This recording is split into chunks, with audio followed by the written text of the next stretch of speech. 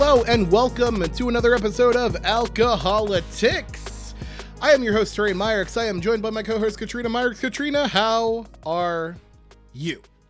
Doing all right. How are you? I'm doing all right. I'm doing good. It's a nice Friday for us right now, so doing real good.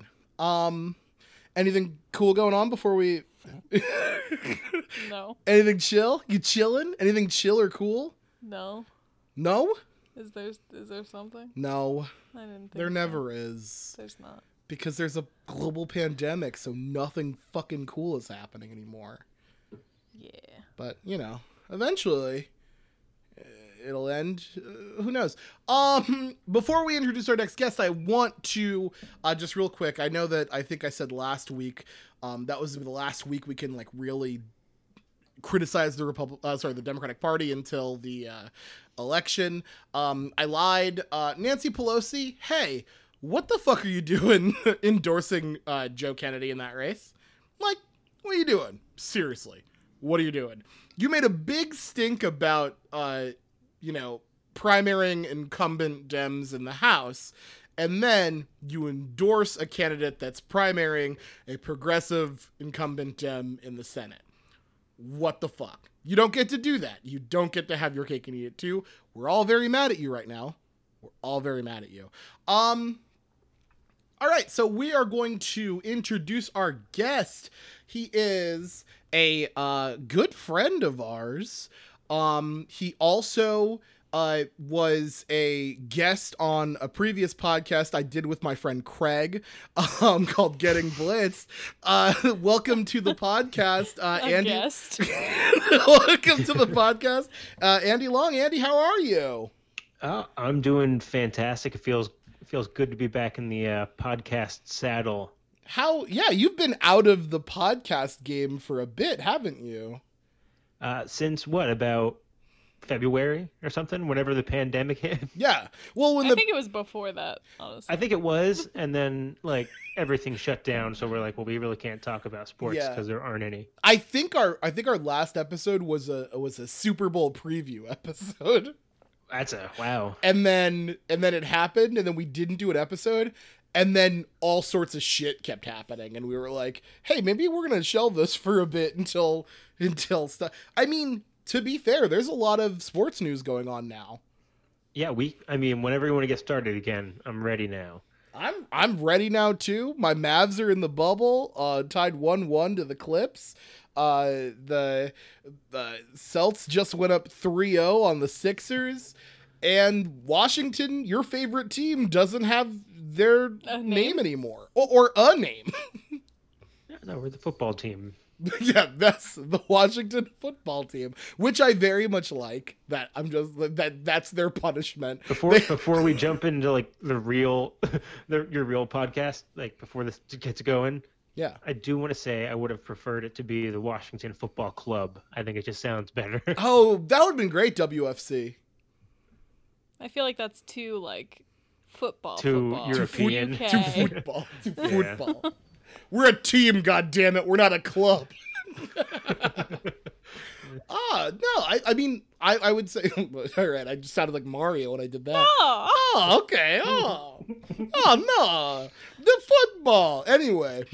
So, no, I think, I mean, honestly, we have a lot of things that like we talk about that kind of coincide now, right? Like our podcast was sports, and this podcast is politics. And I mean, the world of sports and politics, since unfortunately in late May, it has converged now. Mm-hmm. Not unfortunate that it, just the circumstances, but it has converged, and it is now one where players are not shutting their mouths about, the things that they find that they care about. And I very much like that, as athletes, they can do this. They have this platform, and the fans, like, fucking, sorry, you have to, like, you love this team, so you should listen to what they feel. Like, they're not just gladiators for your amusement. They are also people.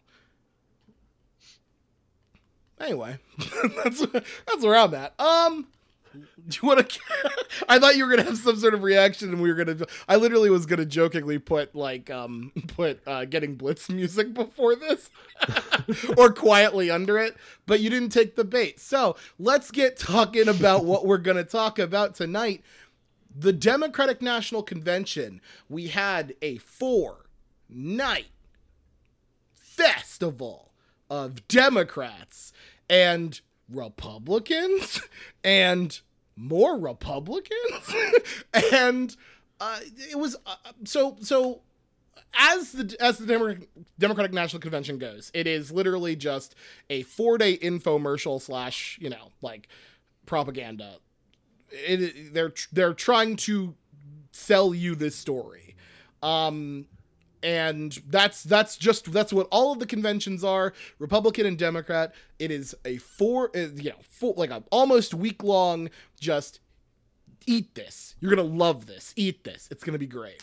So let's talk about our initial feelings about what we thought about the DNC this year. Andy, as the guest, I'll start with you. I thought it was super cringe. Really? Like, just sitting there, I'm like, I think aspects of it are super cringeworthy. Like we what? already know. I just think the overall tone, I guess, like you already know who's watching it. Like I don't know.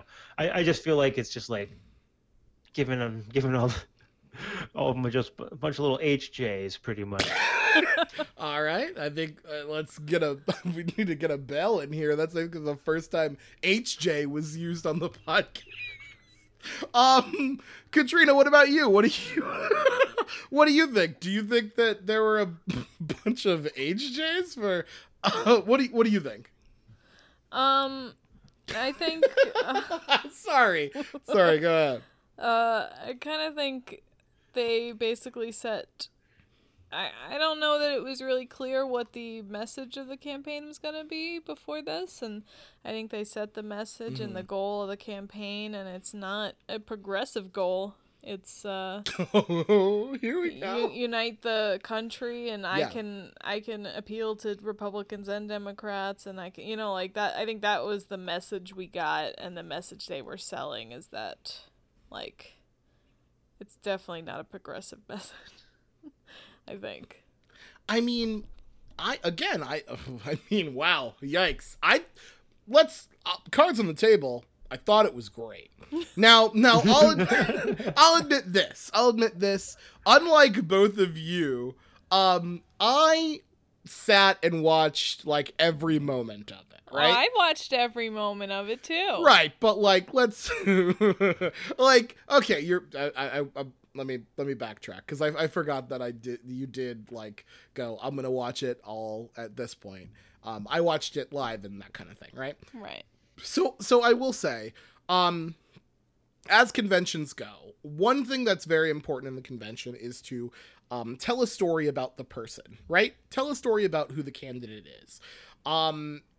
We as strange as it sounds, not everyone knows who Joe Biden is, which again is mind-blowing because he was the vice president of the United States, but not everyone knows who Joe Biden is. So this convention set to work to tell a story about the tragedy that he faced, the empathy that he has, in spades, and the competence that he showed and the vision that he has for America. They did do that. We had extensive sections on civil rights, on climate change, multiple sections on climate change. I will say, yes, we 100% had like a decent amount of like, hey, I'm a Republican and I can't do this anymore, so I'm voting for Joe Biden. And then we had it's okay for you to vote. It's okay if you want to. And then we had John Kasich standing on a fucking literal crossroads. Hey. That's like, we're at a crossroads, and just in case you didn't notice, I'm standing on one. And we're like, okay, great, John. But no, How much time did Kasich get? I don't know. Not a crazy amount of time. No, it was like 5 minutes. 5 I think. minutes. Yeah. Yeah. But I think like the overall goal of the convention is, and we'll get to it later a little bit, like what we think like this is going forward. But I mean, I think the overall goal of the convention was gained, and especially on night 3. Night 3 had, if you watched all of night 3, you saw all of the heart, all of the soul, all of the empathy of Democratic voters on display. Gabby Gifford speaking, like, just straight kills me. Like, it was night 3 was really the one for me, but overall I think it accomplished its goal. Katrina, do you think that it accomplished its goal? Maybe. What do you think the goal was? Like, the goal is like, I think the goal was to get as many people as possible to text vote to 30130. no, hang on. All right, well, if was. that's the case, the fucking goal failed because it's 30330. Close enough. No, I knew it was you threes will and get. O's. There were you lots will- of threes. It is not close enough. You will get a different result if you text the other one. Yeah. You don't I want mean, to text I the other think one. that phrase was in every single speech. Every Oh, and like also single text moment. 30330. Yeah. Yeah, I think that was the goal of the night. So I don't know. Did they get a lot of texts? They A lot of people got raised. the O's and the 3's mixed up. They raised. A lot of people just threw a random 1 in there for no fucking reason. I think it's you mentioned that it was like an infomercial, and I think that the virtual campaign really felt very much like an infomercial for like starving kids in Africa. Jeez Louise. Like All right. like It did, here's though. I don't no, know you're about. right. I don't know Like, about. Yes, like, the here's a cheesy- video 'cause it's, piece of kinda our- low- it's like almost like low budget in a way, but not. What? I don't know. Okay. All right. No, that's the one okay. I'm going to push back on a bunch of this. I should push back on a bunch of this. I'm 100 going to push back on it seemed low budget. It seemed very good. Like, Some of it did, but some of the parts I'm like, that seems kind of low budget. what part seemed low budget to you? Oh, well, if you go to day 2 and hour 3 at frame 6. No, just like some of the graphics I thought were a little underwhelming. And like when they just started, like they looked at like their really cheesy sets and they look super green screened in a lot of it. Yeah, when Joe Biden would sit at a chair and look at like 4 video screens of Okay. different voters, that looked crazy. Oh, wow. All right. You know what? Can I just say, this episode going a lot different than I fucking thought it would. You know, You think we were just going to continue the HJ's terrain? I thought that the HJs were warranted because of how good the goddamn convention Maybe was. over Listen. the pants. listen. Yeah, fine. You can do over the. I'm not even Did gonna. did the emotional appeal get me? It did. Of course it There fucking were did. multiple times where I was like tearing up during it, but I then would like take a moment and think about the facts and what I know compared to what they are trying to tell me. So give So, me an example. Again, the fact that he's so heavily appealing to everyone, it made me realize like this is not, the intention is not to be a progressive candidate. Okay. And when I think night 3 was when they focused on women's issues and how great Joe Biden is for women. It really made me think about some not so great things Joe Biden's done for women. You can say them. So You can say them. that's where I'm just like, I know what you're trying to sell me, and obviously we're only going to talk about the good things during this, but I also know the reality of things. Right. So, All right, I'll say it because I don't know if you're going to. The fact that I look, the moderators were fantastic. I think Kerry Washington was fantastic. I think the fact that Kerry Washington played Anita Hill in a film, kind of like it just when you hear it, it boggles the mind that that's what happened there. mm-hmm. It boggles the mind. You're like, why are they reminding me of this? Like, why are they choosing to remind me of this? And I understand it was a television film. I believe it was on HBO. So not everybody saw it.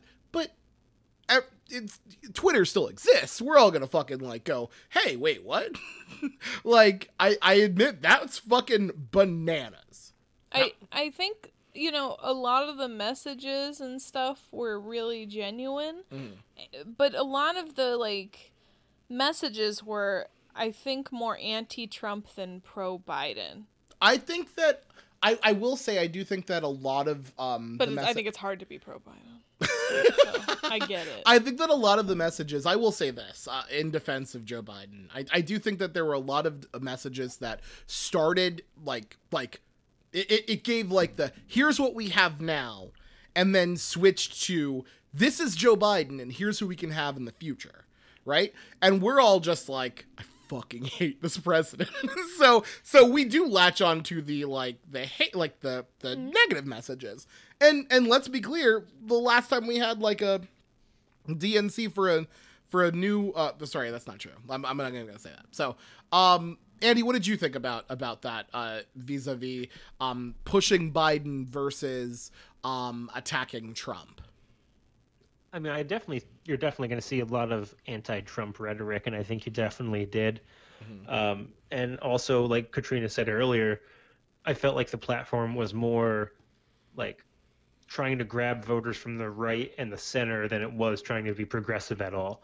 So I feel like we're at a position where it seems like the DNC kind of feels okay about where their progressive voters are, and they're just trying to pull from the center and get those kind of voters. Yeah. Okay. All right. So we gotta, I guess, based on this, negative review of the DNC. We'll go into it a little bit deeper later, but it seems like I just don't think I didn't need 4 days worth of it. No one does. Let's be clear. Hang on. Let's be clear. Fucking nobody needs 4 days of this. But I will admit, I watched all 4, and the first I was like, okay, we're doing this. Great. But then Michelle Obama came on, and I'm like, all right, cool. I'm back. I will say, like, I was like, oh, at first I was like upset. I'm like, oh, this is 4 days. And then I'm like, oh, wait, it's 4 days. I'm going to flip on some NBA playoffs. And I switched over to TNT. Let's get into the specific speeches that came from the night. So we'll start with the nominee for president, Joe Biden. Gave a speech showing a stark contrast between what his America can be like, with rooting out the darkness, and what the current state of America is.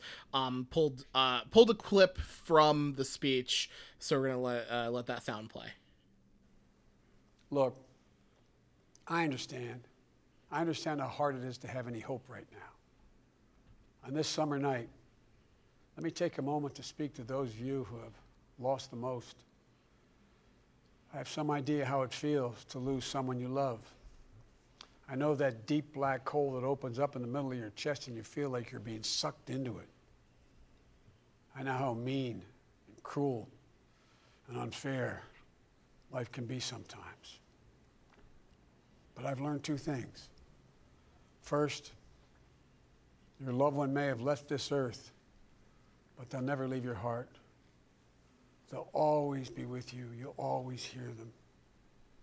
And second, I found the best way through pain and loss and grief is to find purpose. So that was part of his acceptance speech for the nomination. Kind of trying to like highlight the thing that they tried to push with Joe Biden is one of the things that, like, when he was picked for the vice presidency for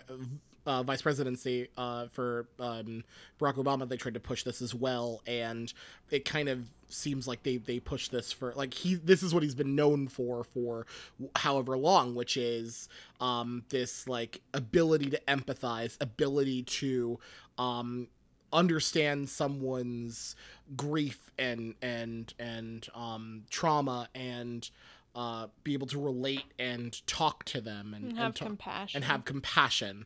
And they're trying to, like, juxtapose that with what is currently going on in the Oval Office, which is the current president, who doesn't seem to have that ability. That seemed to be what a lot of the convention was, right? Absolutely. It was telling a story about Joe Biden's loss, Joe Biden's ability to persevere through loss, Joe Biden's loss again, Joe Biden's ability to deal with that loss by embracing love, right? That seemed to be what was going on there, and that I saw like many elements of that in that speech. Andrew, what did you think of the speech? I was actually really impressed with the speech. I didn't have high expectations going into it, but honestly, it blew me away. I thought he sounded great. I thought he sounded much more competent than I expected him to. And I don't know. I thought, like you guys said, he's very empathetic and he seems really down to earth, and you're not going to get that with the Republican nominee. So, yeah. And I before I go to Katrina, I will say I think that like that is what his situation was, right? Like that's what he was going for, and that's what his whole shtick has been. I don't necessarily believe that the whole thing's a shtick, right? I think that he does in some capacity genuinely care about people, but like that is what they're trying to show specifically. This guy cares about people. This guy could give a fuck less. And before I send it back, I just want to, another thing is it's very hard for the Biden is in mental decline thing to stick when you see a speech like this. Like, yeah. I truly think that he gave one of the, this has to be the best speech he's given in his career, right? Like, that's what I was thinking. Like, right? It was good. It was good, and like to the point where it's like, it's hard because there are so many people, and it's happened on both the right and to Biden's left, where they're like, he doesn't have it, he's not mentally all there, he's blah, blah, blah, blah, blah. I mean, he delivered in that speech, and since he's gotten these things, he's kind of delivered in those moments, and we're all kind of just waiting for that one moment where he doesn't, and because the expectations keep being set so low, he just keeps delivering. Katrina, what do you think? I do think that we had to deal with, I want to say, 12 Democratic debates. 12? So I swear that's there are how many more. were scheduled, so I don't remember if we ended up doing all 12. You're right. But there were 12 Democratic debates, and I don't think any person, even Joe Biden, would say that debates are his strong suit. They are not. So I feel like we got a year's worth of debates. Oh my God, we got 11. You were 11. One off. Ooh. Holy bananas. You were one off. Last debate occurred March 15th, 2020. They canceled the 12th debate. Right. Wow. So I think that was fucking yeah. My guess was 412. Okay. But I think we got like a year where it's like, wow, Biden is really not good at debating, and he sounds crazy. Like, he's just really not good at it. So that was the main like media exposure we were getting from him. Like, we're not watching his primary campaign speeches or anything like that. So I think anyway. So I do think this was an opportunity for him to show it. Like, I think he probably is a pretty good speech giver. He's talked about his stutter and how it benefits him to be able to prepare, which you can't really do as much with a debate as you can with a given speech. So I do think it went pretty well for him. I do still think we judged it against Joe Biden as opposed to other people. Like, if somebody else had given the speech, we might say it was pretty good, but like it was like, I don't think it would get the exact fanfare. So here's the thing. I can agree with that if we also agree that it's all of our fault that keeps happening.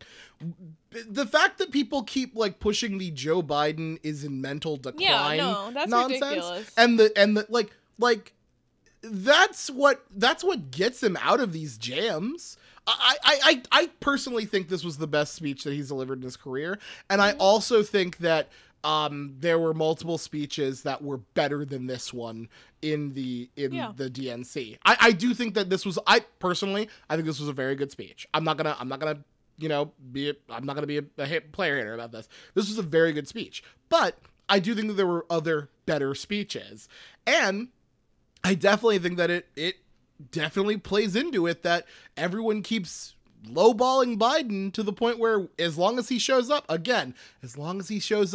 doesn't pee his pants, he wins. I think we may have, maybe I was wrong earlier. I think the convention did do what they wanted it to do, and the speech did do what they wanted it to do, which is to appeal to all Americans. Yeah. Like, I was talking to somebody today about it, like, this is the type Name of them, speech, first and last name, who are they? This is like he's the type of guy that will appeal to, like, rural Pennsylvania voters who aren't in the cult. Like, he's their guy. This is the type of guy they love, that they would struggle with a woman or a person of color in the same scenario. So I do think it accomplished what they wanted. Like, I don't know how you listen to the speech and not at least think for a little bit, like, this guy's good. Like, this is a good guy. I talked to you about this today, where I'm like, I know what they were trying to do. I knew the tactic of the convention. The convention is to sell this candidate to me, and I came in going, I'm voting for VP Harris, and I left going for as long as I did before I'm like, okay, and came back down to earth. I left going, I'm kind of pretty happy I get to vote for Joe Biden.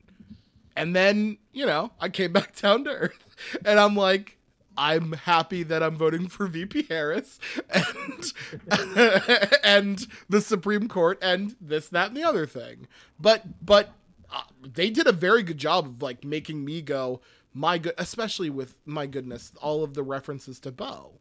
Mm-hmm. The references to Beau were just so heartfelt, including in Kamala Harris's speech, where she spoke about how she worked with Beau. They did multiple talks about Beau, and one with the quote of something along the lines of, like, and this was, like, back then. This wasn't when, but he said, like, I'm not going to be able to be there for my dad here, so I need you all to be there for him. Like, that kills. That was rough. Before we go to the next speaker, Andy, what do you think of the Beau? What do you think of the Beau references? It seemed to kind of help him out. Like you said, they're trying to kind of really get the voters to think and feel a certain way. So I think that kind of helps get that message across. Mm-hmm. Katrina? Yeah. Definitely a very sympathetic situation. It's so hard because, like, on one part you're like, oh, that's super, like, sad, but then you're also using it for political gain at the same time. I wouldn't say. Yeah. No, it did feel rough. The numerous references to his dead wife and children, like, it showed that nearly as often as text vote to 30330. Wow. I'm moving on because I can't keep doing this. I'll yell at both of you. Wow. Fucking talking shit on someone's human. No, I'm just saying, like, as a parent, like, I wouldn't be able to. Yeah. It would be very hard for me to go out there and do that and mention it multiple times. I agree. I agree. And I'm not a parent. I am, but, like, not in the. I'm not a parent in the way that I could say that I'm a parent and be respected. I truly think that I do have 4 fucking children running around here, but, like, if I say that to another parent and they start asking for details, I get in some trouble. At the end of the day, you're taking care of 4 living creatures. Exactly. But we could leave them alone for an entire weekend and it's fine. So Yeah, you can't do that with mine. And Andrew, I'm gonna put you on the spot here, and I'm sorry to ask, but doesn't this mean that my cats are better than your child? To an extent. You can't leave your child. I got to go to the Renaissance Fair and leave these dummies here. If you go out for 3 hours and she's there by herself, you're in a lot of trouble. In theory. I trained her pretty well. She's pretty on the ball. She mows the lawn trained. now. She's- Almost mows the lawn. She likes mojitos just like Dad. Yeah, she's pretty cool. Let's move on to another speech. Bernie Sanders delivered a speech during the Democratic National Convention, trying to rally the progressives to vote for Joe Biden. In the speech, kind of saying like, "Look, I get it. You're not like what? I get it, but we need to do this, and we need to do this now." Here's a clip of. He also criticized Donald Trump, as many other speakers did. Here's a clip. This president is not just a threat to our democracy, but by rejecting science, he has put our lives and health in jeopardy. Trump has attacked doctors and scientists trying to protect us from the pandemic, while refusing to take strong action to produce the masks, gowns, and gloves our healthcare workers desperately need. Nero fiddled while Rome burned. Trump golfs. His actions fanned this pandemic, resulting in over 170,000 deaths and a nation still unprepared to protect its people. I mean, What a good line. what a good line. Honestly, might be the best line of the whole convention. It was a good line. Andrew, what did you think of Senator Sanders' speech? I thought it was good. I mean, it's basically everything I expected going into it. It's typical Bernie stuff he talk about. But then when he pivoted to the pandemic, I thought it was very, very accurate. And hopefully he could convert a few voters over, a few of the far left voters into voting for Biden. We'll see. I mean, and let's be clear, you yourself were a Bernie Sanders primary supporter. Is that right? Yeah. And do you now have a lawn sign for another candidate in your yard? I do. I have a Joe Biden yard sign out there. I saw so many Trump signs in the neighborhood. I thought I'd put up a Joe Biden sign. You're like, look, I'm ready to pick fucking fights with my neighbors. Like that's. It was like less than a week before I went outside and it was torn down and there's a big footprint on it. So, Here's the thing. If only like. I know that you don't want to do this, but the literal best way to deal with that is to just keep putting up a new one and then putting like a note on it that says, every time you do this, I'm just donating more money to it. Like you're kind of just making me give all this money to Joe. Katrina, what did you think about Senator Sanders' speech? I thought it was good. I thought a lot about the 2016 convention and his speech there, and how much more impactful it is when Bernie Sanders supporters aren't like booing the candidate or anything like that. I mean, I'd just say that's a pretty big endorsement for a virtual convention. Yeah, like no one can boo the candidate. It was nice. I think he did a good job. It's really hard to. I watched like 6 hours of this back to back. Yeah. So I'll be honest, it's hard for me to like separate the speeches a little bit. There's so much thrown at, like so many speakers all saying very similar things that it is Yeah. hard for me to pick out. I want to pull some Throw of some what synonyms in. But I really loved that line about Nero fiddled while Mhm. Rome burned, Trump golfs. That Yeah. was fucking killer. Let me Loved it. pull. I'm gonna just. I have the transcript up. I want to pull some quotes Yeah. from the speech, and these seem to be things that pushed. Like not just attacked Trump, Yes. right? But these He are the did. I know he highlighted specific the policies. the end that- of the speech was specifically pushing Joe Biden and saying, progressives, we have him. I'm gonna read a couple of things here. Joe supports raising the minimum wage to $15 an hour. This will give 40 million workers a pay raise and push the wage scale up for everyone else. Joe will also make it easier for workers to join unions, create 12 weeks of paid family leave, fund universal pre-K for 3 and 4-year-olds, and make childcare affordable for millions of families. Joe will rebuild our crumbling infrastructure and fight the threat of climate change by transitioning us to 100% clean energy over the next 15 years. These initiatives will create millions of good-paying jobs all across the country.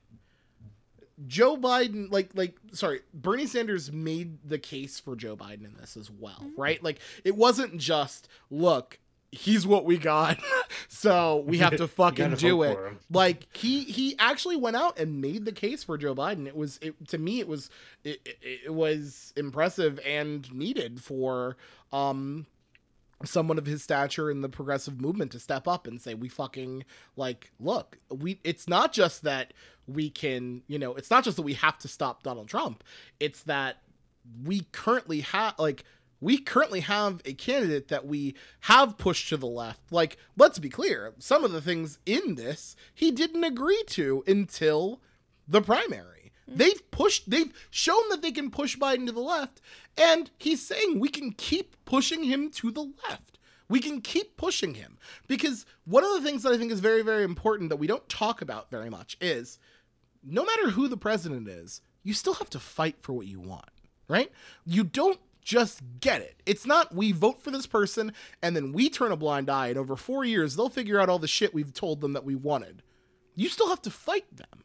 You still have to fight and push and scrap and get what you want and need and deserve and are in, like, what you have, what you should have. The idea that even after a Bernie Sanders presidency, like, he's the president and healthcare is a human right, that's still something we have to fight for. We still have to fight for it. We still have to fight to make sure that, the DACA recipients continue to, like, there are so many things we still have to fight for. And I think that was what was prevalent in this speech. We got him, right? We got a person that will will move to the left. We have to push him. We have to keep pushing him there. Everyone deserves healthcare. Fucking push him there. Anybody else before we move into the next speaker? All right, we're going to move on to the next speaker. Look, I'm a great speaker. I get it. No one wants to come The after best. this. Let's go with Kamala Harris. The vice presidential nominee spoke at the convention, gave her acceptance speech. We're going to play a little bit of sound from that as well. Or we won't, because I forgot to unmute the site, so that, there we go. Every step of the way, I've been guided by the words I spoke from the first time I stood in a courtroom.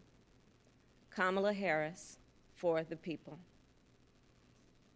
I have fought for children and survivors of sexual assault. I fought against transnational criminal organizations. I took on the biggest banks and helped take down one of the biggest for-profit colleges. I know a predator when I see one. Kamala Harris came out with such just showing the competence and ability to fight the scourges of what we see today. She came out with just resilience, resolve. She shows that she is ready.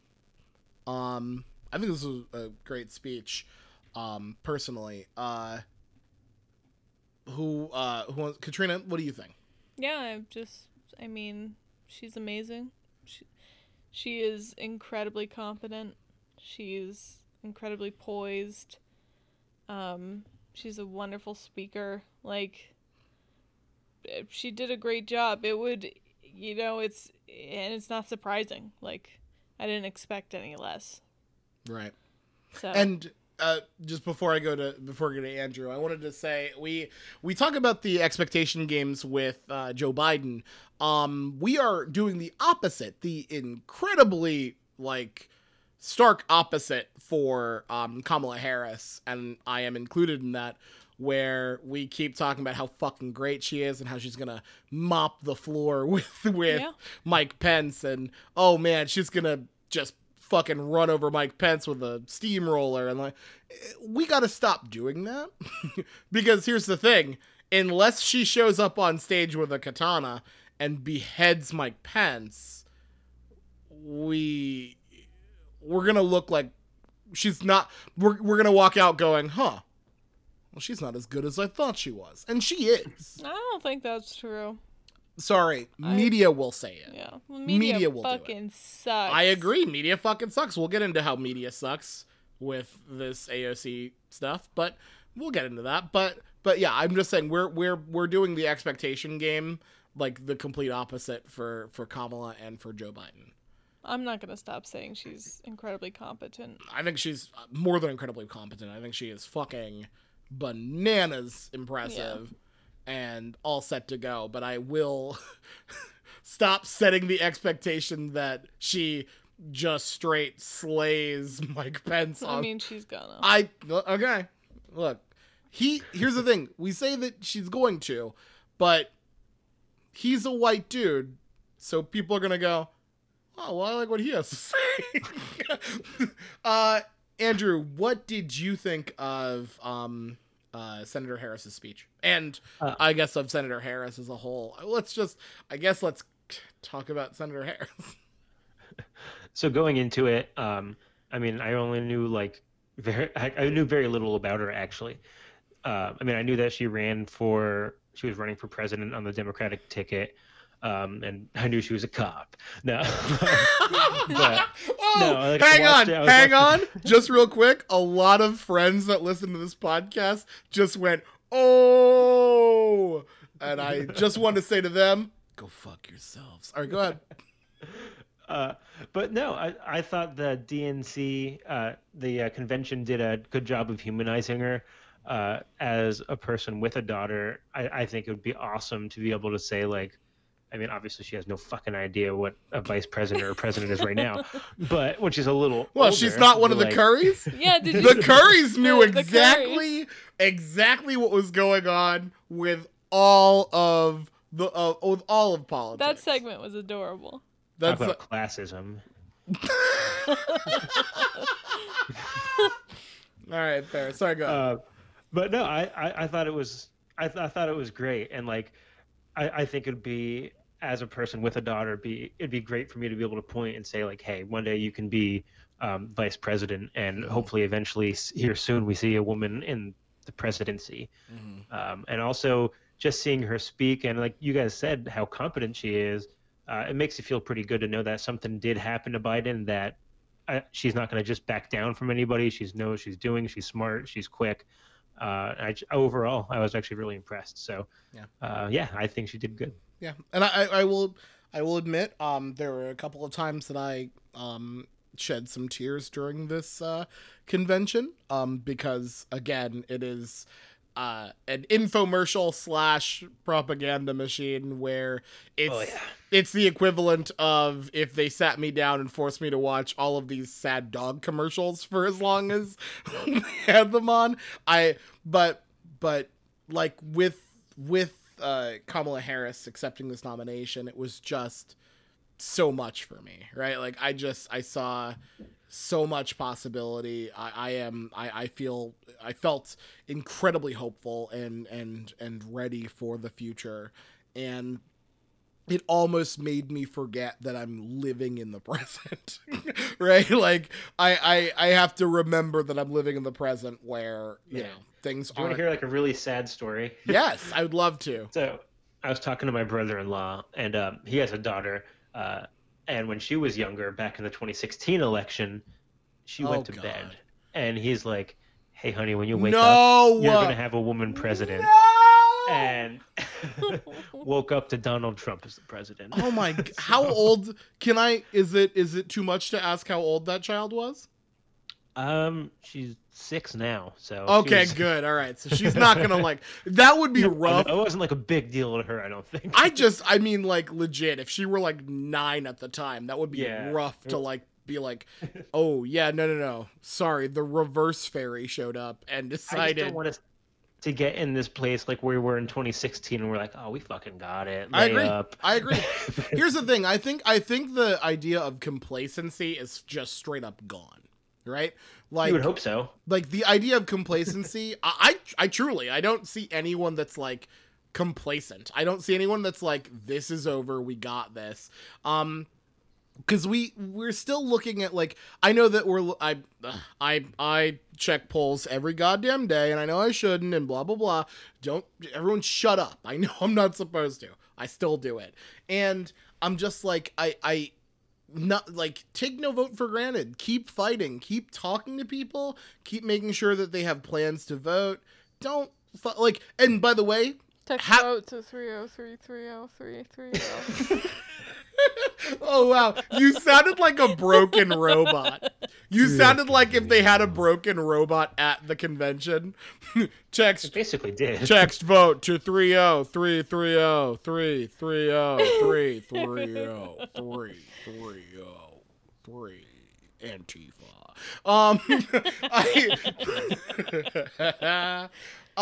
But yeah, no, I think that one, there are a lot of things that are different than what happened than 2016. Including the fact that there's a white man on the top of the ticket, so it does help. It's been proven to help. We're good. Turns out we just need dudes, preferably white dudes. We're good. But no, not that black one in once. We let it. Hang on. That dude had plus 50 twice, fam. And now we're running his best motherfucking friend. Should be a sitcom. As he would say. As he would say. No one else would say this. He would say it. Let's talk about one more speech. Speaking of, President Obama gave a very poignant speech regarding the state of our nation.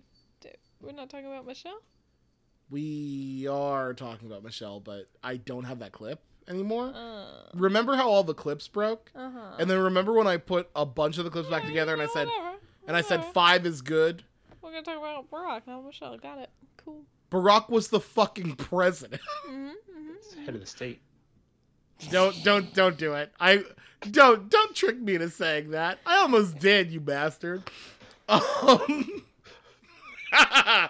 right. He brought you change. What are you thinking? All right, we're gonna anyway. This is some sound from President Obama's speech, and we will talk about Michelle's after. And if I can pull up a clip, I would, but I don't think I can because it'd be very hard. So, this is President Obama speaking. I did hope, for the sake of our country, that Donald Trump might show some interest in taking the job seriously.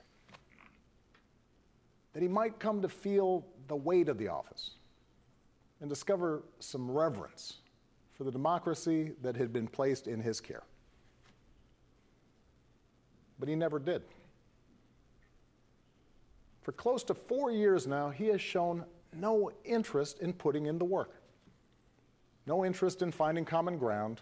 No interest in using the awesome power of his office to help anyone but himself and his friends. No interest in treating the presidency as anything but one more reality show that he can use to get the attention he craves. Donald Trump hasn't grown into the job because he can't. And the consequences of that failure are severe. President Obama laying it out very clear. Donald Trump just can't do the job. He can't. He doesn't have the capacity to. Michelle Obama made a very similar statement in her speech, which I really wish I had. But again, my system decided it was going to just straight tell me to fuck myself. So I don't have that clip. But she said, you know, like, he just isn't up for the job. And then used his words regarding the deaths of the coronavirus. It is what it is. Let's talk about them as a whole. Katrina, the Obama's speeches. What did you think? I think they were very powerful, and we really haven't heard this perspective from either of them up to this point. They weren't able to speak during the last campaign. You know, Barack was still our president. It wasn't appropriate for him to be inserting himself into the election, so he didn't really speak out. Are you talking about the primary? No, I'm talking about the last campaign. 2016 with 2016 campaign. You're right. Yes. You're right. So we didn't get these really harsh criticisms of Donald Trump or anything like that. Well, also because Donald Trump wasn't the president, so we didn't have Right. we just were like, this guy is a weird, gross nonsense factory, but we didn't have the full body of work to go on. And I think just in general, like, former presidents, first ladies, they try to be really nice and polite and not too involved, especially against other presidents. So this was, though I think it came across very well, it was like a very harsh, considering all these circumstances, a very harsh critique of the president, of Donald Trump, and I think it was powerful from both of them. Andy, what'd you think? I mean, basically agreeing with everything Katrina already laid out, but specifically, it was just nice to be able to see Barack and Michelle, but Barack specifically, I'm referring to, sound like a real president should sound. After just years and years of hearing the Trump just spewing garbage and garbage and garbage, it's just so refreshing to hear Barack Obama speak. So Yeah, it was just uplifting. I agree. I mean, I think either on the same day or on the day before, we had Donald Trump go to Scranton, or I think it was actually in Old Forge, PA, and then say about Joe Biden, who was born in Scranton, you know, he was born in Scranton, but then he moved when he was a child, so he wasn't born in Scranton. Like, that's what he said. I don't have any, that's what he said. Like, if you put that next to the previous president of the United States, you go, oh, holy shit, this guy is not up for the fucking job. And he, like, that is the culmination of what happens when you elect a fucking reality television show host as, like, I'm not voting for TJ Lavin anytime soon. Like, that's what this is. Like, sorry, TJ. I'm sure you're not a megalomaniac. Like, no, hang on. But anyway, like, that's what is going on there, right? Right? It's literally just, you have someone who is just not up for it. He just doesn't have the capacity to do it. It's not his fault. It's his fault, but it's not his fault. He never was able to, you know, get those skills. He just thought he deserved those skills because he was told he deserved he was told he deserved that power, but he never earned those, he never made those skills into himself. And then everybody else was like, ooh, you'll be great because we hate everybody that's come before. And helped with an antiquated system, an FBI director who apparently is trying to do a really hard mea culpa, elect women, and a foreign adversary. Presto changeo, you have one of the most incompetent people to do the job ever. I think that one thing that's like super important about this is the campaigns with the Obamas. Oopsies, my apologies. The campaigns with the Obamas were very heavily about hope. They were about hope. They were about the vision for the future. And in the speeches that they gave, though they did put those in there, they also made sure to point out the stark, deafening reality that we currently live in, which is, oh, hey, like, we want you all to feel hopeful too. And in some cases we do, but it is very important to note things can go south much more than they are right now. Mm-hmm. Which is horrifying to think. How could it be fucking worse? It can be somehow. It definitely can be. Mm-hmm. Oh yeah, like if we as horrible as things have been, if we got out with Biden come this November, I'd be like, okay, we weathered the storm. Yep. And a horrible storm. Yeah, it's a let's Cat stop 5. the bleeding, right? Let's stop the bleeding. Someone needs to put some pressure on this wound. Yeah, because it ain't good. All right. Let's move on to some other speakers. So we had not only politicians, both Republicans and Democrats, but we also had just, people. We had activist Adi Barkan speak. My goodness, Katrina, I push to you because I almost cried just with all of it, with just the early notes of 2018 where he was talking to like with his voice to his child. Yep. And confronting Jeff Flake on a plane, and like all of this, right? And then in 2020, he's delivering a speech at the DNC where he is unable to actually speak. Sorry, my apologies. That's very insensitive. That's not what I meant. He's unable to speak verbally with his own voice, audibly. He's using a computer to generate his voice. I hope that's understood, that that's what I meant. But just the fact that that killed me watching all of that really, like, how did you feel? I know you were listening to it while you were at work, right? Like, I watched it live, you listened to it at work.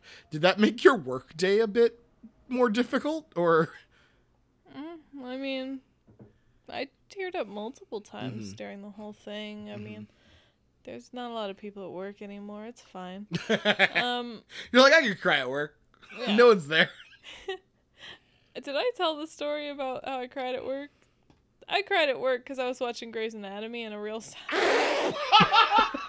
And like, I was watching Grey's Anatomy, very sad episode. I just started bawling. Yeah, you told me this. When my coworker just like walked into my office and was like, "What's wrong?" You okay? I'm just like, "It's fine. It's fine." Nothing. Nothing. Hey, why don't you stop asking so many questions? But when like 3/5 of or 4/5 of the employees of your office are working from home and you're stuck there, it's like, I can do whatever, right? You're like, I'll cry.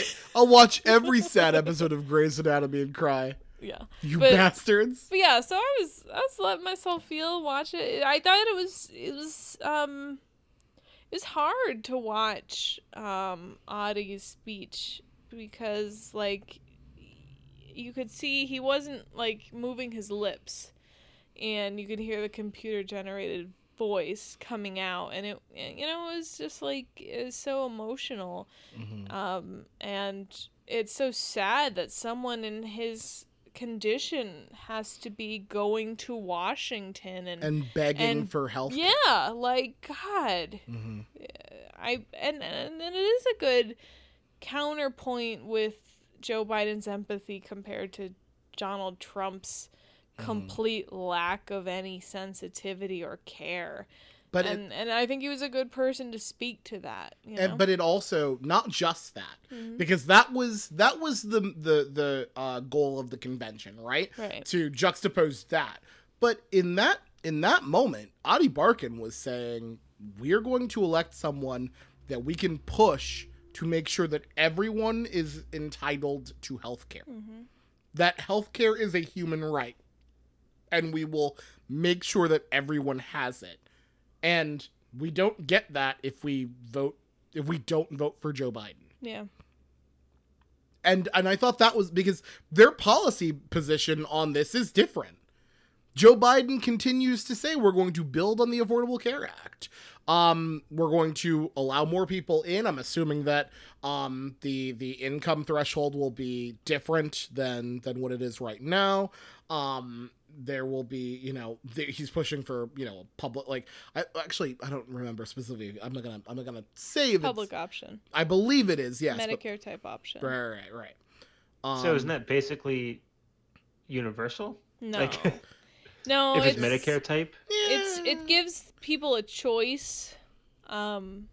So that was the whole big thing we debated during the primaries. Here's the It's thing. like, we need to have a choice between a public option and our employer insurance. He's saying that you can opt in, but there's still going to be like right now with the ACA, there's still going to be an income limit that you can opt in, from what I understand. I don't know. I don't know what the public options I don't think details are going to be You're right. versus like a Medicaid.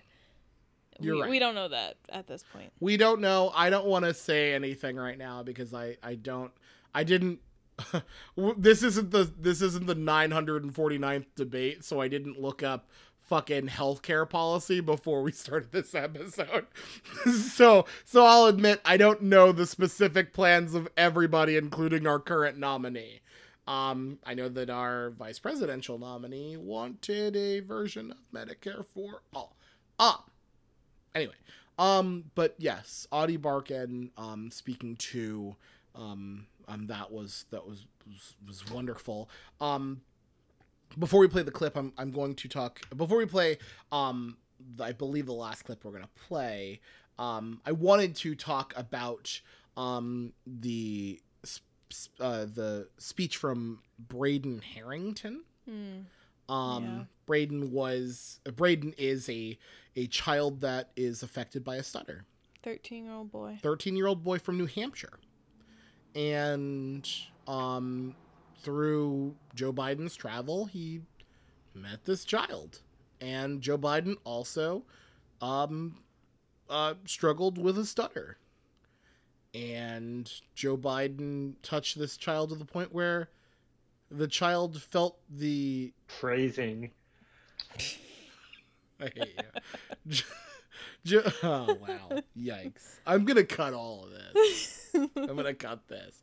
Joe Biden inspired this child to the point where the child felt like, where Braden felt comfortable to deliver though over like a virtual way, a speech to millions of people. And again, it was just a show of the force of the empathy of Joe Biden, where Joe Biden inspired someone to push further than they thought they would originally go, through the sheer empathizing with the issue that they were struggling with and understanding it and giving just regular advice on it. Yeah, I thought that speech was really beautiful. That was something that almost brought me to tears too. Just you could see, like, you know, he spoke of his pain and you know, the struggle of having a stutter as a, you know, I think that's even people who haven't a stutter can relate to, you know, being in a classroom as a child and just being afraid of being rejected or taunted or, you know, any of that. And it was so powerful to see him speak, you know, through his impediment, and you could see the confidence and you know, he spoke after, like, he's so proud that he was able to do this. Yeah. And, you know, it was very inspiring. He was, and this child was inspired by Joe Biden to be able to do this. Yeah. Like, that is a testament to what the DNC was trying to show us, and I think they did a great job of doing it. Again, I understand this was their goal, right? The goal is to show us things that make Joe Biden look good, but it's hard to, like, see this fucking 13-year-old child who has what he originally thought was a debilitating stutter, which turns out to be something that he can overcome with sheer force of will, determination, and practice, and not feel something, right? You feel something after this. And it got me. That got me. Another person that got me, and Andrew, I'm gonna get you on this one. I'm gonna play a clip from Kristen Urquiza regarding her father and his COVID experience. My dad was a healthy 65-year-old. His only pre-existing condition was trusting Donald Trump, and for that, he paid with his life.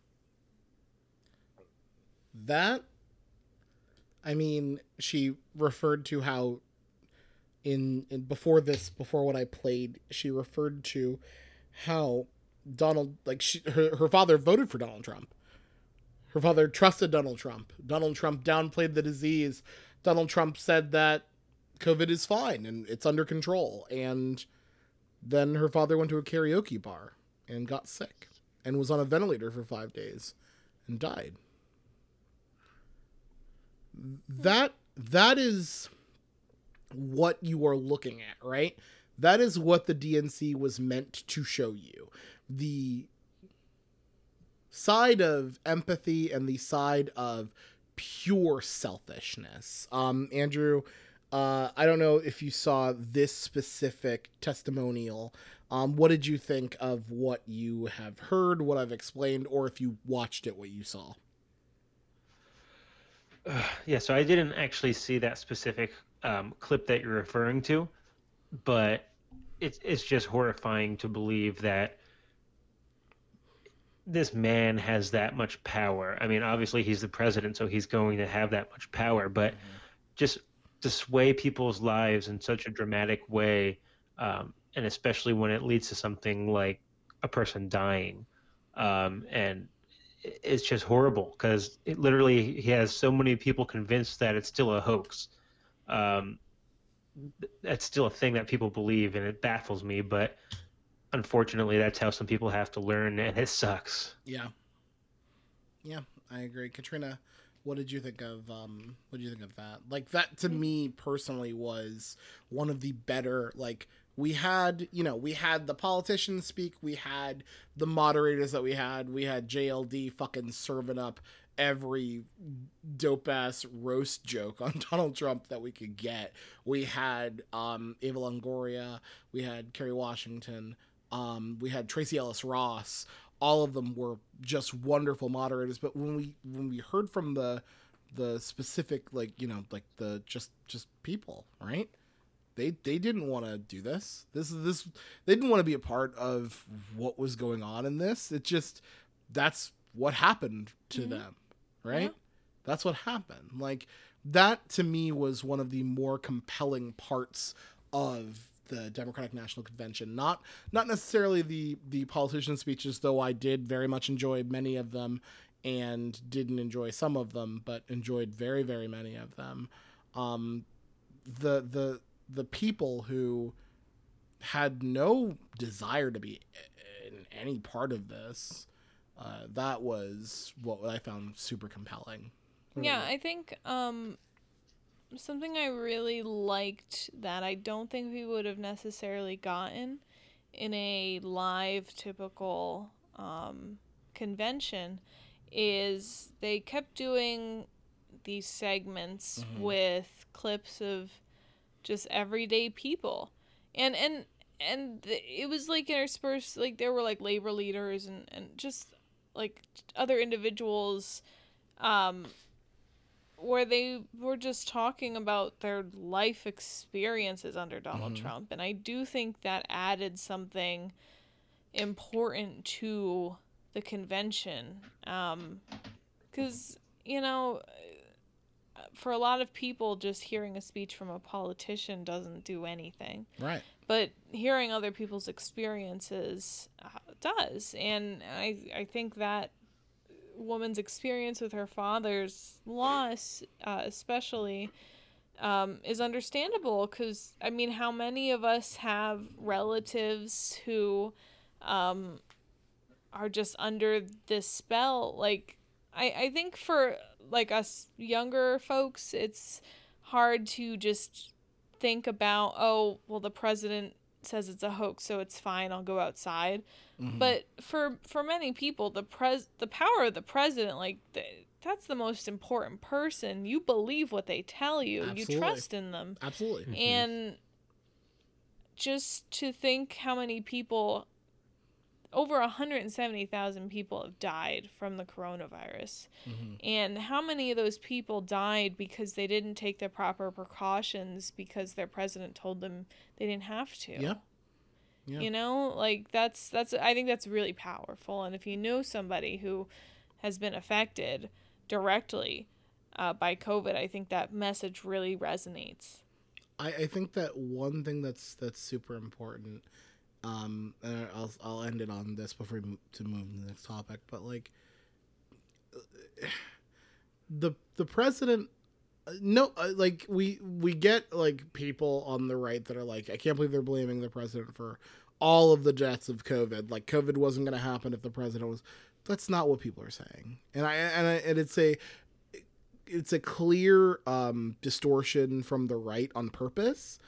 But in the DNC, you actually got to see like the specifics of like, you know, like this happened. This global pandemic happened, but we didn't have a serious leader to take it seriously and to give us actual guidance and a national message on it. So when people were getting briefed about how bad this was, the president read, you know, half of whatever he was given and said, fuck it, it'll go away and whatever. And then when it didn't go away, he said, oh, well, it's fine, it'll go away, just give it some time. And then it got worse, and the medical experts are like, we should wear masks because if we wear masks, it will be harder to transmit the disease to each other. And the president said, fuck masks. You shouldn't wear masks. We should liberate Michigan, liberate Pennsylvania. And it's like at every moment he did the wrong thing, seemingly on purpose. And there are literally studies shown that show that if the president were to act like the president should act earlier on in this crisis, we could have saved tens of thousands of lives. But he didn't. He didn't. And that's the thing that is like unequivocally, that's the thing that's just incredibly important to digest. If we had a president that cared about this more than they cared about themselves, they would do the things that are hard to try to protect the nation. We keep seeing things about, you know, different things opening up. during a time where there is a disease that has killed 170,000 people and is incredibly communicable.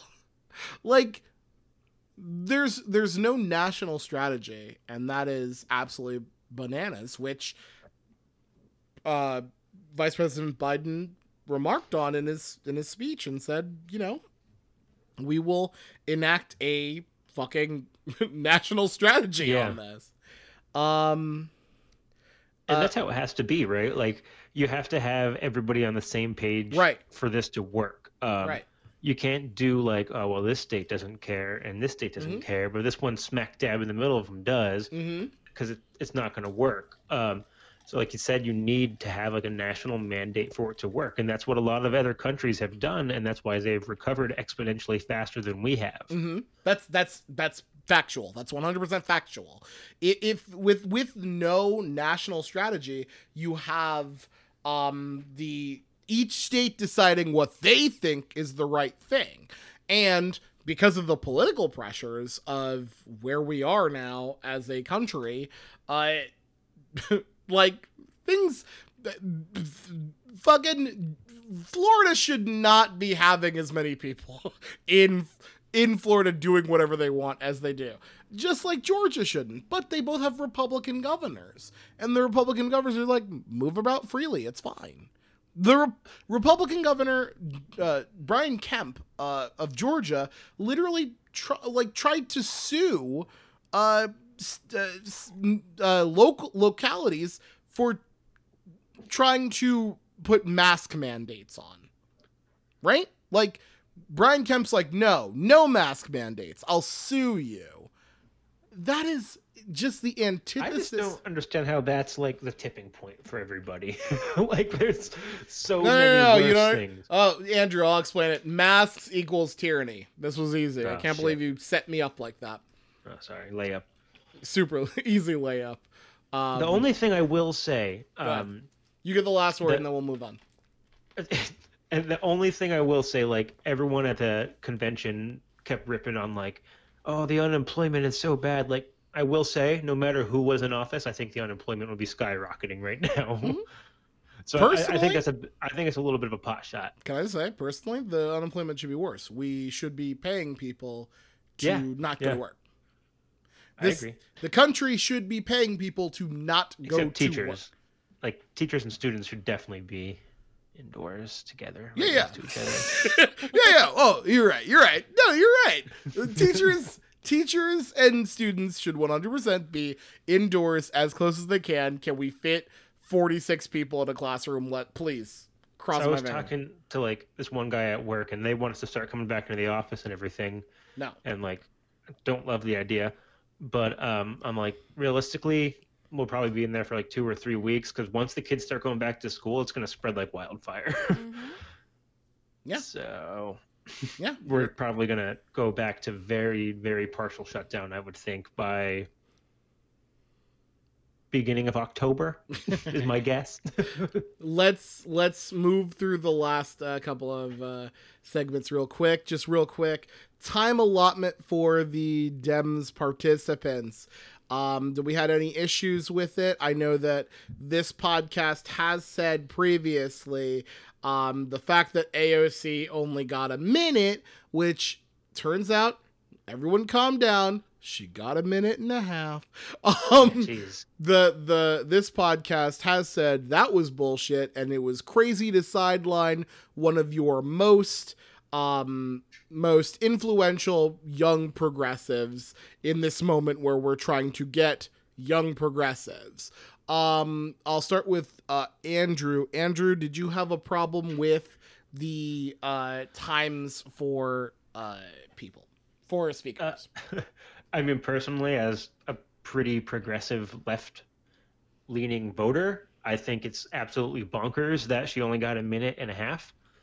But as Katrina alluded to heavily in the beginning of the pod, they're really trying to just say, like, hey, everybody, vote for Joe Biden. So, like... vote for John Biden. His evil twin, John. Yeah, look, sorry. By the way, this podcast, he's Joey Bones. Vote for Joey Bones. Yeah, so I mean, just like, yeah, I mean, I don't know. I would have liked to see AOC get as much time as John Kasich, but what do I know? Katrina, would Yeah, you? I mean, By the way, just they- real quick, John Kasich, 3.9 minutes. That's what he got. Okay. So like double. Actually, triple. No, double. Double and some Between. change. It's More than between. double. It's actually in between what yes. we both said. Um, Math is hard, everybody. And I know you're all thinking math is so easy when you can pause it and get a calculator out. Math is hard. they definitely were not trying to court the progressives of the party at all. The progressives that we heard from were the former candidates, and I think the reason they got time is because they were former candidates. So I think we were a little hasty in our criticism of the time allotted to AOC just because we didn't realize she was speaking to second the nomination for Bernie Sanders. So she wasn't really delivering a speech. She was I'd call what she did a speech. participating in a procedural movement Fair. with the Democratic National Convention. But in that moment, I'm sorry for cutting you off, but in the procedural of it all, she did give a clear vision of what she wants and what progressive Absolutely. wants the Democratic Party to be going forward. Absolutely, but they didn't really give time to progressive speakers at all. Warren and Bernie spoke, but like I said, I think the reason they got to speak is because they were former candidates. Bernie spoke 9 minutes. Warren 5.9 minutes. Yeah. Mm-hmm. I'm just trying to. I'm sorry. I think I'm throwing the in facts as combined it time happens. we heard from like Republicans or conservatives or people who voted fucking Mike Bloomberg, goddamn. We didn't talk about that. John Kasich 3.9 minutes. Colin Powell 2.5 minutes. I don't have. By the way, all of this is coming from the New York Times. Bloomberg, at Bloomberg least 5.3. 5 5.3. Mm-hmm. Don't know why. Super annoyed I was, by the way, when I really liked the segments where the former candidates all spoke together. There were like two of them. They had like a Q&A with Cory Booker, and then they had another one where they were speaking. Super annoyed. The reunion show. Right. Yeah. I just it's like they did that Q&A and I liked it. And then it's like, now let's give Mike Bloomberg 5 minutes because he was influential during this campaign. How much No. money They're he gave trying us? to get that money. He hasn't dropped those dimes yet. And we're like, yo, Mikey, where that kashish, It's fam? just like, I don't give a fuck Give us the about your money. favorite book when you were a kid, you fucking piece of shit. Get when off I the was stage. young, I loved Charlotte's Web. Give me the money. I want all of the money. Yeah, but obviously, I think the times seemed fine for like everyone else who spoke. Like I wasn't like, oh, that person needed to talk longer ever. I also think we're in like a generation where we don't have to sit and watch all of them. Like Yeah. I did. I don't care about Joe Schmo from Idaho.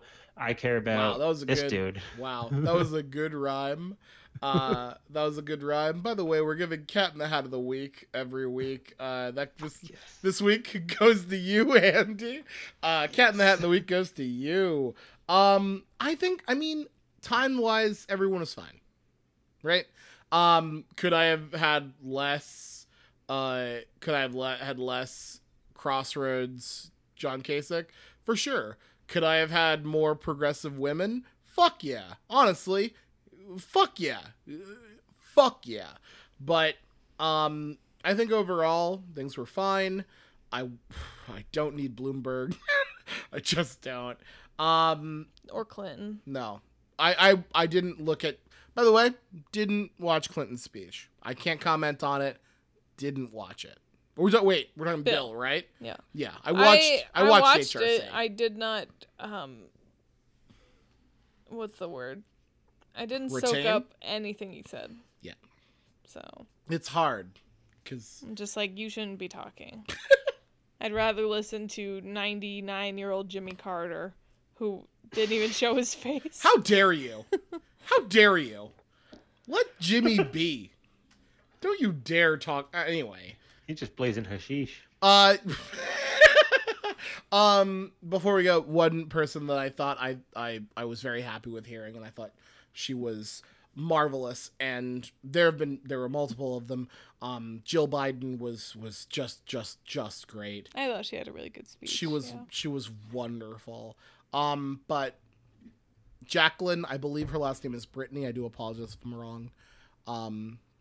The elevator operator from the episode of the weekly or the daily or whatever from the New York Times where they did that stupid endorsement sweepstakes.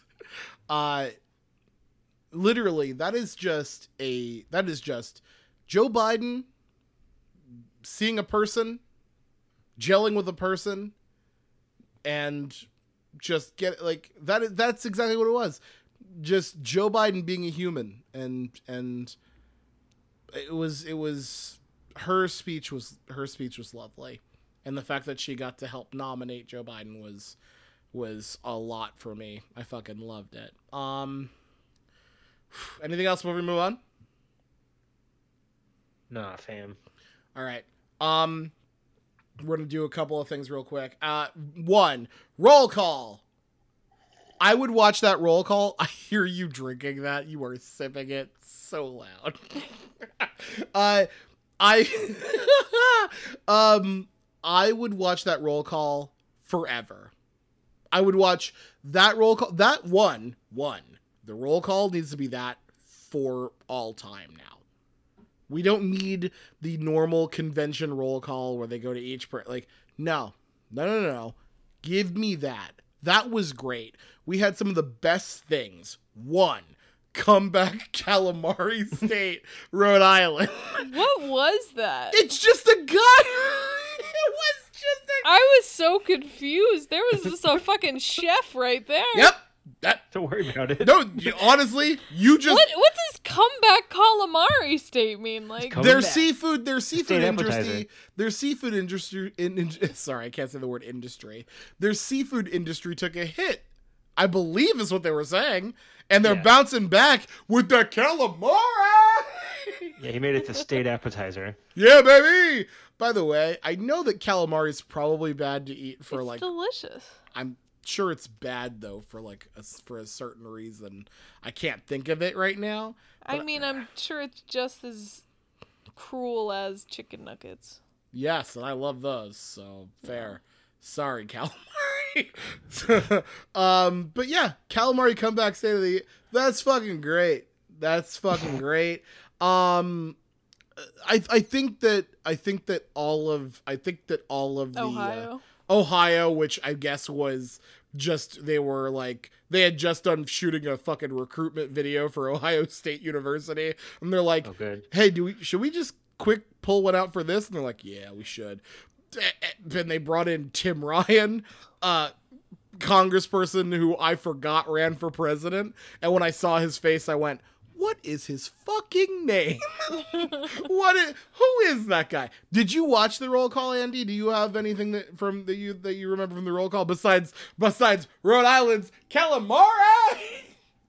Admittedly, I just watched the calamari thing, remix. You're good. I will say this: the only other thing I would say that you should watch is now I'm saying this. I think all of it was lovely. I think all of it was fucking awesome. Including Montana, which was done apparently in a wind tunnel, and Kansas, which seemed to, the camera angles were just bananas to me. Just this one weird but North Carolina, Kazi Watkins, she's fucking phenomenal, and you need to watch that one. Katrina, you watched it. Do you have a specific takeaway from the roll call? And would you like to them do that going forward? I enjoyed it. I thought it was neat. It was a quick. It wasn't like a long thing. I think it was really cool to see the different locations and the different people they chose and everything like that. So I did like it a lot. I think it'd be a good thing to use in the future. Hell yeah. let's end it on the need for conventions at all. So, to recap, we all watched a 4-day infomercial that was selling us 1 to 2 items. The items, Kamala Harris and Joe Biden. And those items come with some other stuff. Build Back Better. Build Back Better. 30330. And also, if you're a moderate or a Republican, you're totally safe to come vote for here. He's not going to do anything too progressive, don't worry. Just vote 30330. Literally one person Kasich said he won't do anything too progressive, don't worry. This. I hate this. This is my Did that actually happen? Yes. What? Yeah, John Kasich said that, and we all went, whoa, wait, what? And then every other fucking Democratic speaker went, no, this motherfucker's going left, and we're fucking here for it. I don't know. I kind of feel like John Kasich might be onto something. Oh, man. All right, so I'm just skipping. I hate you guys. The virtual... Shut up. Shut up. Stop talking. An infomercial. I agree, but then you threw some other stuff in there that didn't need... Is there a need for it? No, but they get it, so they're not going to give it up. The virtual convention was more streamlined, and it actually got the news networks, specifically the cable news networks, to play the entire thing. Not the entire primetime lineup. They did... The other things that they were doing weren't like Democratic National Convention, right? What are you talking about? DNC was 9 to 11 each night. No, they had daytime programming. They had daytime programming, but not like that's not something they were looking to get carried. Right, but it was part of the DNC. Yes, but that's not what they were looking to get carried. Everything that they were looking to get carried got carried. Okay. Everything. 9 to 11 each night got carried. There were definitely things that like they had just like discussions with different caucuses throughout the day. That's 100% true, but that's not what they were looking for. In fact, when they do the roll call, sometimes what happens is they like networks cut away and then come back and then cut away and come back. They got all of that coverage. They got all of it. They got 2 hours of uninterrupted coverage. I'll just ask this. Do we think that this is one, what do we think overall? And 2, do we think this is potentially what we're going to see in the future vis-a-vis political conventions? Andrew, I'll start with you because Penelope seems to be rubbing herself on the arm of Katrina's microphone. So several questions you have here. I have overall, two questions. Several. 2. Grow up. I think there is a place for the convention in general. Like I said earlier, I don't think it needs to be 4 fucking days long. I think you can probably like make it one long day. I think they're really going for like a Hobbit thing here where they're just stretching this into a trilogy. It doesn't have to be done that way. So I think that's happening. But overall, I did learn some stuff about Kamala. Is Kamala? How the fuck? Kamala.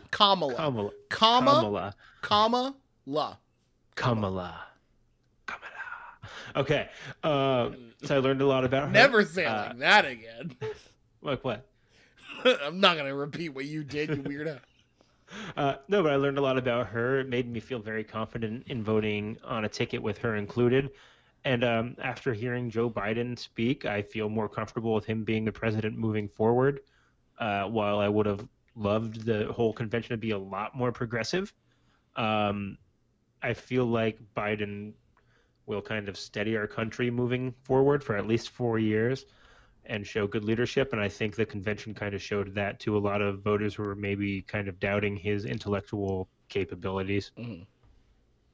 Katrina, what you got? Well, I definitely got the message that we're not getting the progressive candidate I would have wanted. There we go. I think most progressive in history. I mean, literally, that's factual. I think there's we could debate the merits of it in different ways, but it is beneficial to have various nights where they do all these speeches, because then they can get the news bump the next day where they talk about all these speeches. I think it was a really good news coverage week overall with, the really good speeches spread out amongst everyone. Sorry. I don't think there's much merit into keeping it virtual. I think a lot of these speeches didn't pack the same punch they would have in front of a crowd. I agree.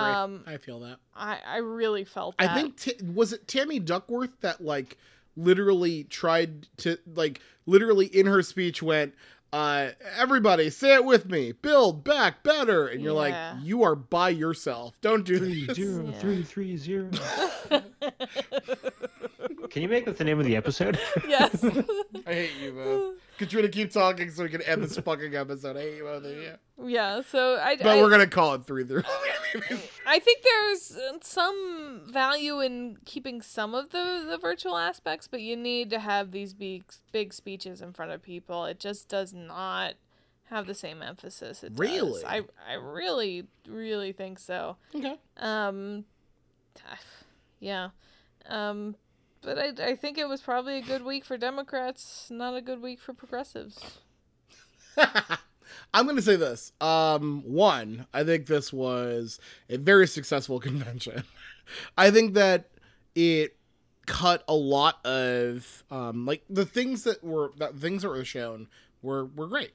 I think they were great. I think there were things that sucked and weren't as good. However, overall, very, very good convention.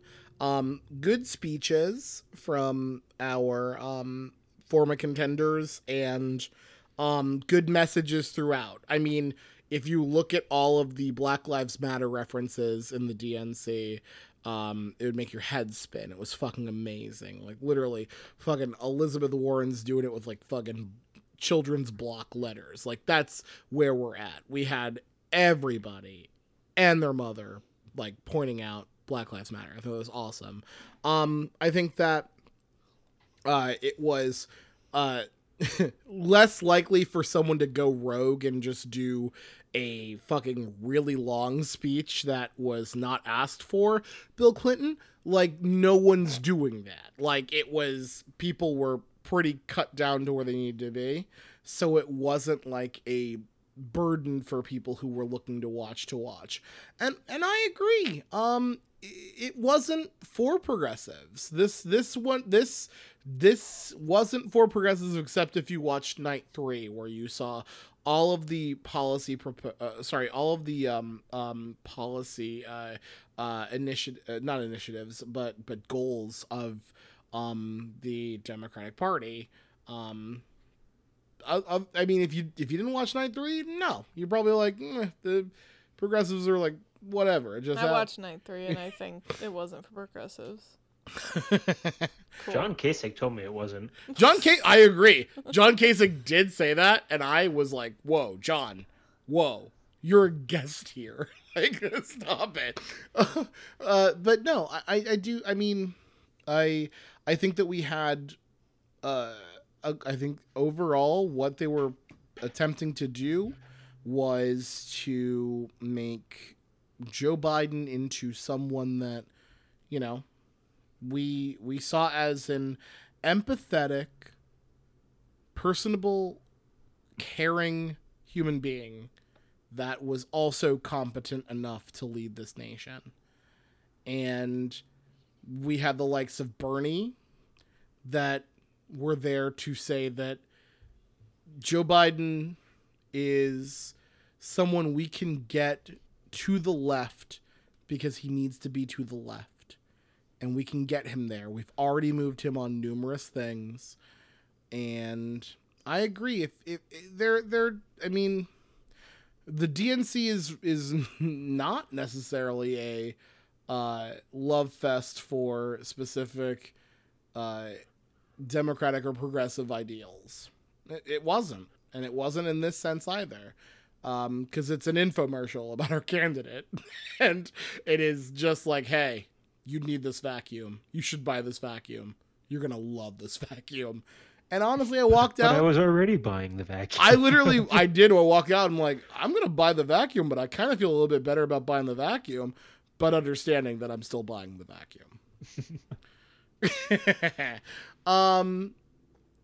Before we go, anybody have any last thoughts on the convention? Any last thoughts?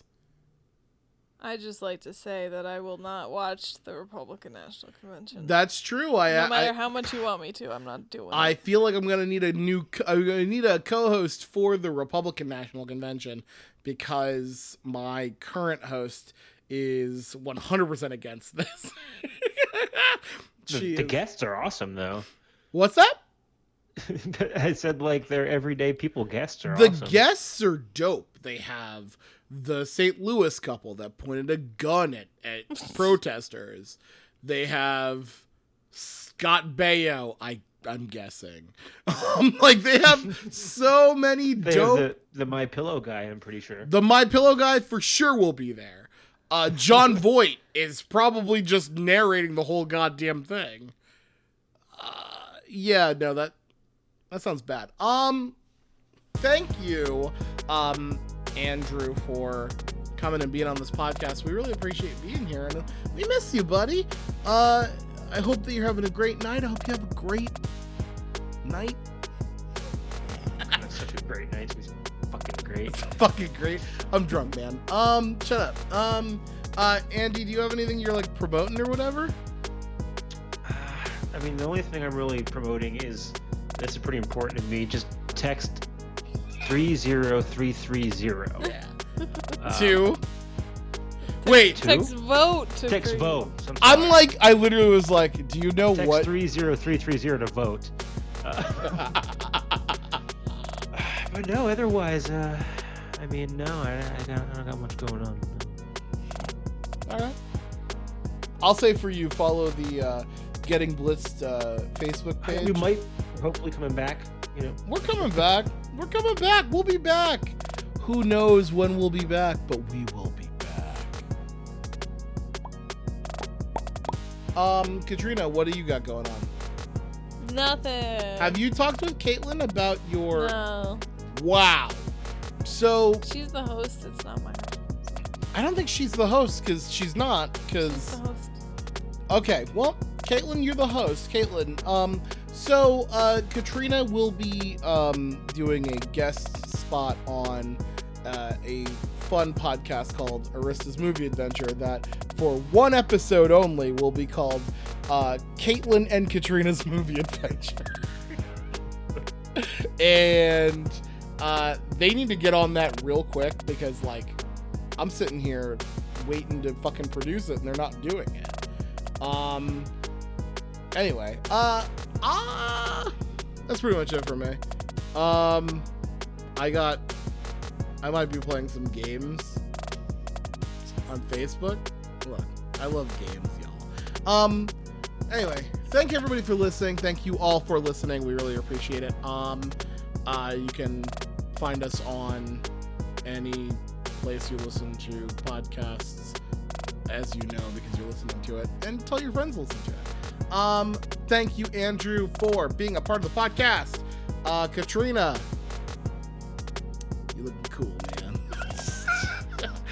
Thank you all for listening. We'll see you next week for our RNC extravaganza. And until then, cheers.